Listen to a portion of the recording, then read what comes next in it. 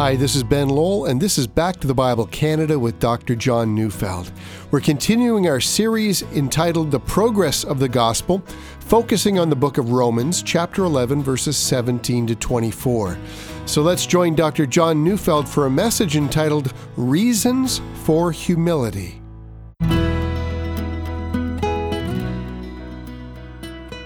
We live in a culture that has made popular a new phrase. It's the phrase self-promotion. One dictionary has said that self-promotion refers to the things that one does or says in order to make people notice you and to think you are important. So when years ago the boxer Muhammad Ali said that he was the greatest, he was merely promoting himself. In other times, we might have called that pride, or even arrogance, or some might even say he was using a title reserved for God alone and applying it to himself. But in our day and in our culture, we merely say he was doing what he could to draw attention to himself and to his career. Self-promotion. Self-promotion is but one of many examples of incipient pride or a lack of humility. You know, the interesting thing about the entire book of Romans is that it can be seen from one vantage point as a book or a tract that utterly smashes human pride. By declaring that sin is universal and debilitating, that we sin actively and at the same time are helplessly ensnared by sin's power, Paul presents a view of humanity that can only lead to humility. Furthermore, by stating that Christ alone can save, the book leaves us with a view of ourselves in which we are either objects of God's condescending mercy or we're absolutely lost. And so from that vantage point, all Christian faith leads to humility. Paul's words in Galatians 6:14, "Far be it from me to boast except in the cross of our Lord Jesus Christ," is something that all Christians now confess as a fundamental statement of their faith. It is who we have become. But pride's a very devious thing. It comes back in some very deceitful ways and works as the enemy of all true faith. One can see this in the history of the early church in Rome. Although we can't be sure how the church began, the most likely scenario was that it began shortly after Pentecost, in which a number of newly converted Jewish believers from Rome who had been in Jerusalem at Pentecost and witnessed the beginning of the church made their way back to Rome. They organized a church, formed leadership, and set out to preach Christ. And sometime later, they were successful in winning a number of Gentiles to Christ, but the church remained under Jewish Christian leadership. But in AD 49, all of that was about to change. The Roman Emperor Claudius expelled the Jews from the city, and interestingly enough, our Bible mentions that event. It's recorded in Acts 18, verses 1 to 2. There we read, "After this, Paul left Athens and went to Corinth, and he found a Jew named Aquila, native of Pontus, recently come from Italy with his wife Priscilla, because Claudius had commanded all the Jews to leave Rome." Now, as an aside note, God's always sovereign. For Priscilla and Aquila, the decree of the Roman emperor simply gave them a new avenue for ministry. Now, we also know that the Jewish community was allowed to return to Rome 5 years later at the beginning of Nero's reign in AD 54. Now, how does this matter affect the Roman Church? Well, Paul wrote the book of Romans in AD 57, shortly after all this upheaval had taken place. Jewish Christians came back after 5 years, and as would be expected, after 5 years, the church had taken on new leadership, consisted completely of Gentile Christians. And so the old leadership came back, only to find the leadership of the church indifferent in Gentile hands. And if you read Romans 11 against that background, you could almost feel the tension. Verse 19 says, "Branches were broken off so that I might be grafted in." And notice the emphasis is on the word I. Gentiles might have said, "I now occupy a place that was once held by Israel." Oh, how quickly pride, which should have been banished with the first hearing of the gospel, comes so quickly back through another door. And so Gentile Christians who, by the sovereign hand of God, had been given salvation and a place of leadership, began to concentrate on the I. I am grafted in. One begins to consider how the First Testament account of Israel's long history of idolatry and rebellion and her final chapter of rejection of her Messiah must have sounded to an all-Gentile church. Now, I think Paul was aware of that. He writes Romans 11:17-24 with that background in mind. This is a word to all Gentile Christians who fail to recognize their spiritual indebtedness to Israel. So let's read today's text, Romans 11:17-24. But if some of the branches were broken off, and you, although a wild olive shoot, were grafted in among the others, and now share in the nourishing root of the olive tree, do not be arrogant toward the branches, if you are. Remember, it is not you who support the root, but the root supports you. And you will say, branches were broken off so that I might be grafted in. That is true. They were broken off because of their unbelief, but you stand fast through faith. So do not become proud, but fear. For if God did not spare the natural branches, neither will he spare you. Note then the kindness and the severity of God. Severity towards those who have fallen, but God's kindness to you, provided you continue in his kindness. Otherwise, you too will be cut off. And even they, if they do not continue in their unbelief, will be grafted in, for God has the power to graft them in again. For if you were cut from what is by nature a wild olive tree, and grafted contrary to nature into a cultivated olive tree, how much more will these, the natural branches, be grafted back into their own olive tree? Now, before we dive right into that text, I feel I need to clear up a confusion. Critics of the Apostle Paul love to point out that what he is describing in this passage never happened, that is, in the real world of horticulture. See, in the ancient world, a wild olive branch was never grafted into a cultivated tree. It was the other way around. Productive olive branches were sometimes grafted into a wild, unproductive olive tree, thus making the wild tree productive. It was a way of quickly multiplying productivity. Critics of Paul suggest that Paul was this kind of a city kid who didn't understand the farm life, and therefore his illustration is mixed up and convoluted. But this criticism seems completely ignorant of his argument. According to verse 24, Paul calls what God has done contrary to nature. He deliberately describes a practice that was never done to point out how unexpected it was to witness what God had done. He had grafted in unproductive, wild olive branches, that is, Gentiles, into the tree of Abraham, Isaac, and Jacob, and God had then made them productive. And that, for Paul, is the miraculous nature of Gentile Christianity. It is unexpected from our perspective, and it works contrary to nature. But God has made it work. I think C.S. Lewis caught this idea well when he said, in a sense, the converted Jew is the only normal human being in the world. Everyone else is, from one point of view, a special case dealt with under emergency conditions. I think he's right. I remember preaching this text years ago, and sitting out in the congregation was a young Jewish man who had always believed that no Jew would ever be a Christian. Well, hearing this passage read, he gave his life to Christ on the spot. Indeed, he finally heard that the unnatural thing is not a Jewish conversion to Christ, but a Gentile conversion to Christ. That's unnatural. So let's look carefully at our text. Having acknowledged that a great majority of Israel was broken off from her roots because of unbelief, Paul then gives a very clear warning.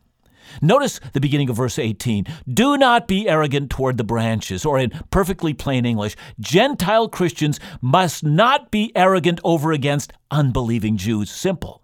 Do not think of yourself as superior to non-Christian Jews. Now, by the way, arrogance is easy. I've often pondered the state in which we as Gentile Christians find ourselves. It's so easy for Gentile Christians to be arrogant toward non-Christian Jews. That's how we reason.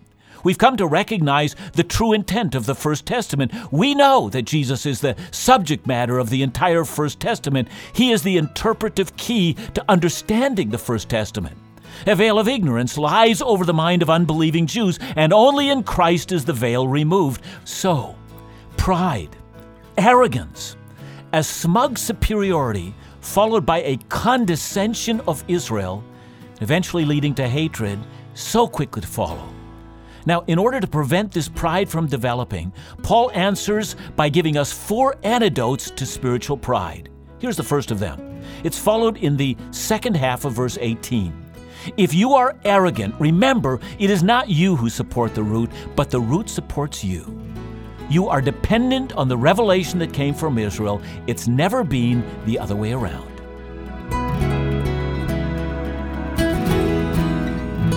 Well, we'll continue in our study of Romans 11 when we return. What does the Bible say about things like gender identity, homosexuality, and transgenderism? Well, these are questions that live in the minds of many young adult Christians in our culture. Dr. John Neufeld said, "I can think of no greater need than the need to give biblical, reasonable, and understandable answers to the questions they are asking about gender identity." Well, we're responding to that need by hosting In Doubt's first In Doubt Live event about sexual identity. In Doubt Live will include speakers Dr. John Neufeld, leader of Ethos Ministry, and Pastor Dave Johnson, In Doubt's own ministry leader Isaac Dagno, and others. And the evening will include an open forum for questions and worship led by Brittany Dagno. So for more information about In Doubt Live, call us at 1-800-663-2425 or visit us at live.indoubt.ca. Now let's go back to the Bible with Dr. John Neufeld.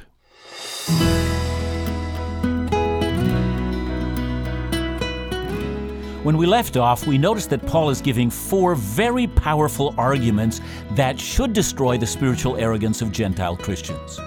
First, the revelation of your salvation came from the root system of Israel. Now, Paul's second argument found in Romans 11:19-20. Then you will say, branches were broken off so that I might be grafted in. That is true. They were broken off because of their unbelief, but you stand fast through faith.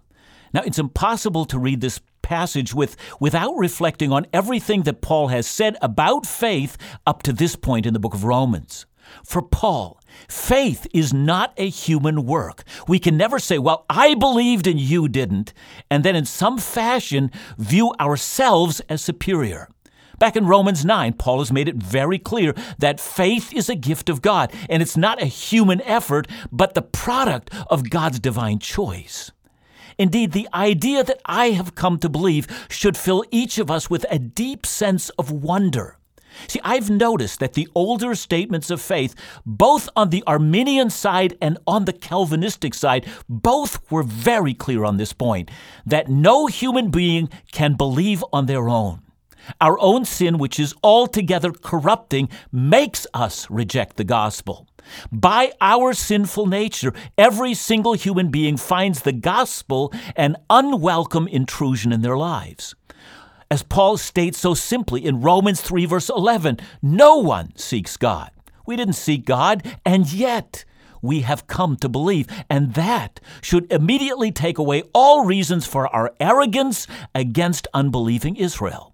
So we have no reason for pride because the root of Israel sustains us, and it is faith and not works that saves us. Now, a third reason for putting away pride is found in verse 20.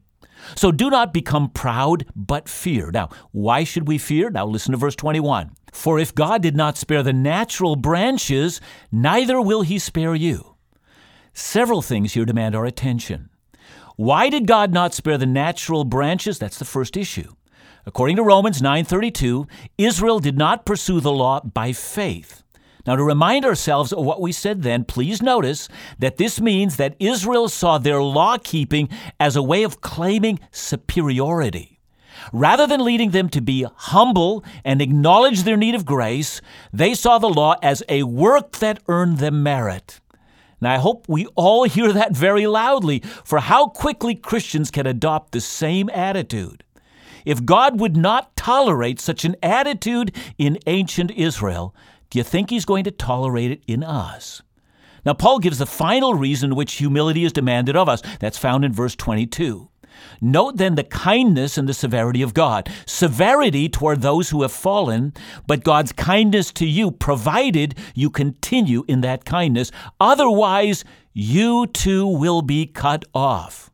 Now I wonder how many of us actually take verse 22 seriously. There is a sense, and you can see it in this verse, in which salvation is conditional. I think William Hendrickson expressed this very well when he said, absolute unconditional promises guaranteeing salvation to either Gentiles or Jews, no matter how they live, exists only in the imaginations of people and not in Scripture.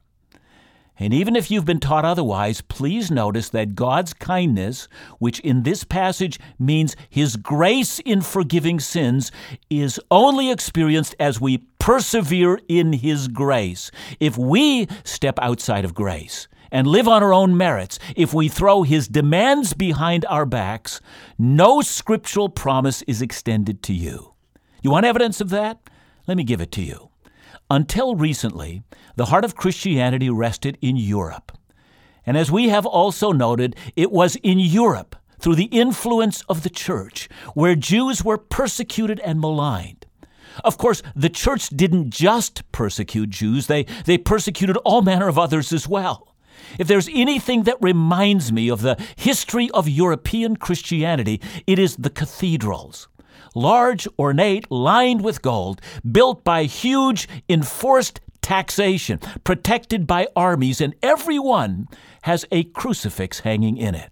Now, how do you put those two images together, the impressive power of the cathedrals and the helpless man on the cross? I mean, what a contradiction between pride and humility. But what is Europe now? The cathedrals stand empty. It's because God has moved out. Just as He abandoned Israel for her rebellion, so also He has abandoned a greater part of Europe. You know, the image of the root and the branches is to remind us of two of God's attributes. One is His kindness, and the other is His severity. So have a look at what Paul is saying. Look first of all at God's severity towards those who have fallen. Perhaps no book better explains this than the book of Hebrews. Listen, for example, to two separate quotes from Hebrews. The first, Hebrews 3, verse 12. Take care, brothers, lest there be in any of you an evil, unbelieving heart, leading you to fall away from the living God. You see, an unbelieving heart leads you to fall away. And then Hebrews 10, 26 and 27. For if we go on sinning deliberately after receiving the knowledge of the truth, there no longer remains a sacrifice for sins, but a fearful expectation of judgment and a fury of fire that will consume the enemies of adversaries. I know that some people will say, well, I prayed the sinner's prayer back in 2008 or whenever that time was, and I'm sure today, even though I'm sinning deliberately, I'm going to be okay. Remember, that's what Israel thought. I'm a child of Abraham. God made promises to Abraham and his offspring forever, and they deliberately kept on sinning. Now, some of you who are listening to my voice need to be alarmed and afraid for your own souls. Some of you right now are involved in cheating on your spouse or sleeping with your girlfriend or your boyfriend. Maybe you're involved in theft, or maybe you're neglecting the basic elements of your faith. Maybe you're projecting ungodly power in your church, and you've been lying to yourself. You contributed nothing to your salvation. You were grafted in. And you are now presuming on the kindness of God. Your soul is in peril, and you don't even know it. You need to meditate on the severity of God. You need to repent. See, here's the good news. According to Romans 2, verse 6, the kindness of God is intended to lead us to repentance. So don't lose heart. 1 John 1:9 speaks to you. If we confess our sins, He is faithful and just to forgive us our sins, to cleanse us from all unrighteousness. You come to God, you turn from your sin, you ask the Holy Spirit to fill you today and give you power to live according to the Spirit. And because of the kindness of God, He will listen to your prayers and He will do it. Meditate on the kindness of God, and that will give you hope. But let's get back to the context. Gentile Christians must not be arrogant over unbelieving Israel. I remember years ago, while our family was living in Southern California, I was studying the Hebrew language one summer, and that summer my professor took the whole class down to Fairfax in Los Angeles. It was a well-known Jewish area. We entered a large Jewish bookstore, kind of like a large chapters for Hasidic Judaism. It was fascinating. We were in a corner of that large store, and our prof, holding a Hebrew book, pointed to each of us in turn, demanding we translate on the spot. We were out of sight, and indeed we were disrupting no one. As we were carrying on, a rabbi came over and demanded to know if we were Jews. And we responded that we were not, at which time he took the book out of my prof's hand and glared at him, saying, "This is not for you," and put it back on the shelf, and then got out an English book and said, "Read this is for Gentiles." I remember being angry. You who are called to bless the nations have just cursed us and humiliated our prof, I thought. You treated our Savior the same way, I thought. And then these words came to me. How dare you curse my chosen people? How dare you be arrogant? Does the wild olive branch gloat over the broken off natural branches? Do you add anything to the root? Does not the root support you? You see, these words will first of all serve as a warning that we must remain people of faith, but they also take away from us for all times the desire to be anti-Semitic. When I'm asked how I feel about Jews, I am compelled by my faith in Christ to respond, I love them. My faith in Jesus demands that I love and respect and pray for Israel. And that's God's word to the wild branches. But for us, as Gentile followers of Jesus the Messiah, we are forever consigned to humility and to faith. So may it be.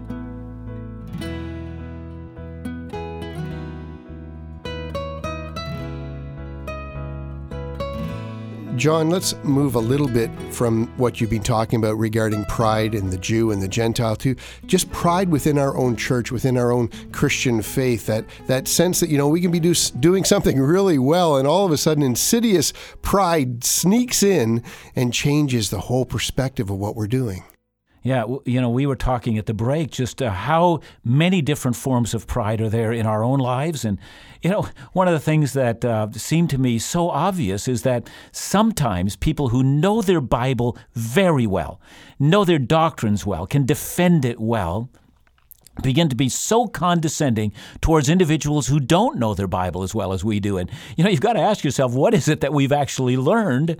And it turns out not that much, because rather than learning that everything brings us to the place of humility, there are so many different ways in which we look down on each other. May God have mercy on us, and me too. Thanks so much, John. Back to the Bible Canada, leading you forward in your walk with Jesus every day.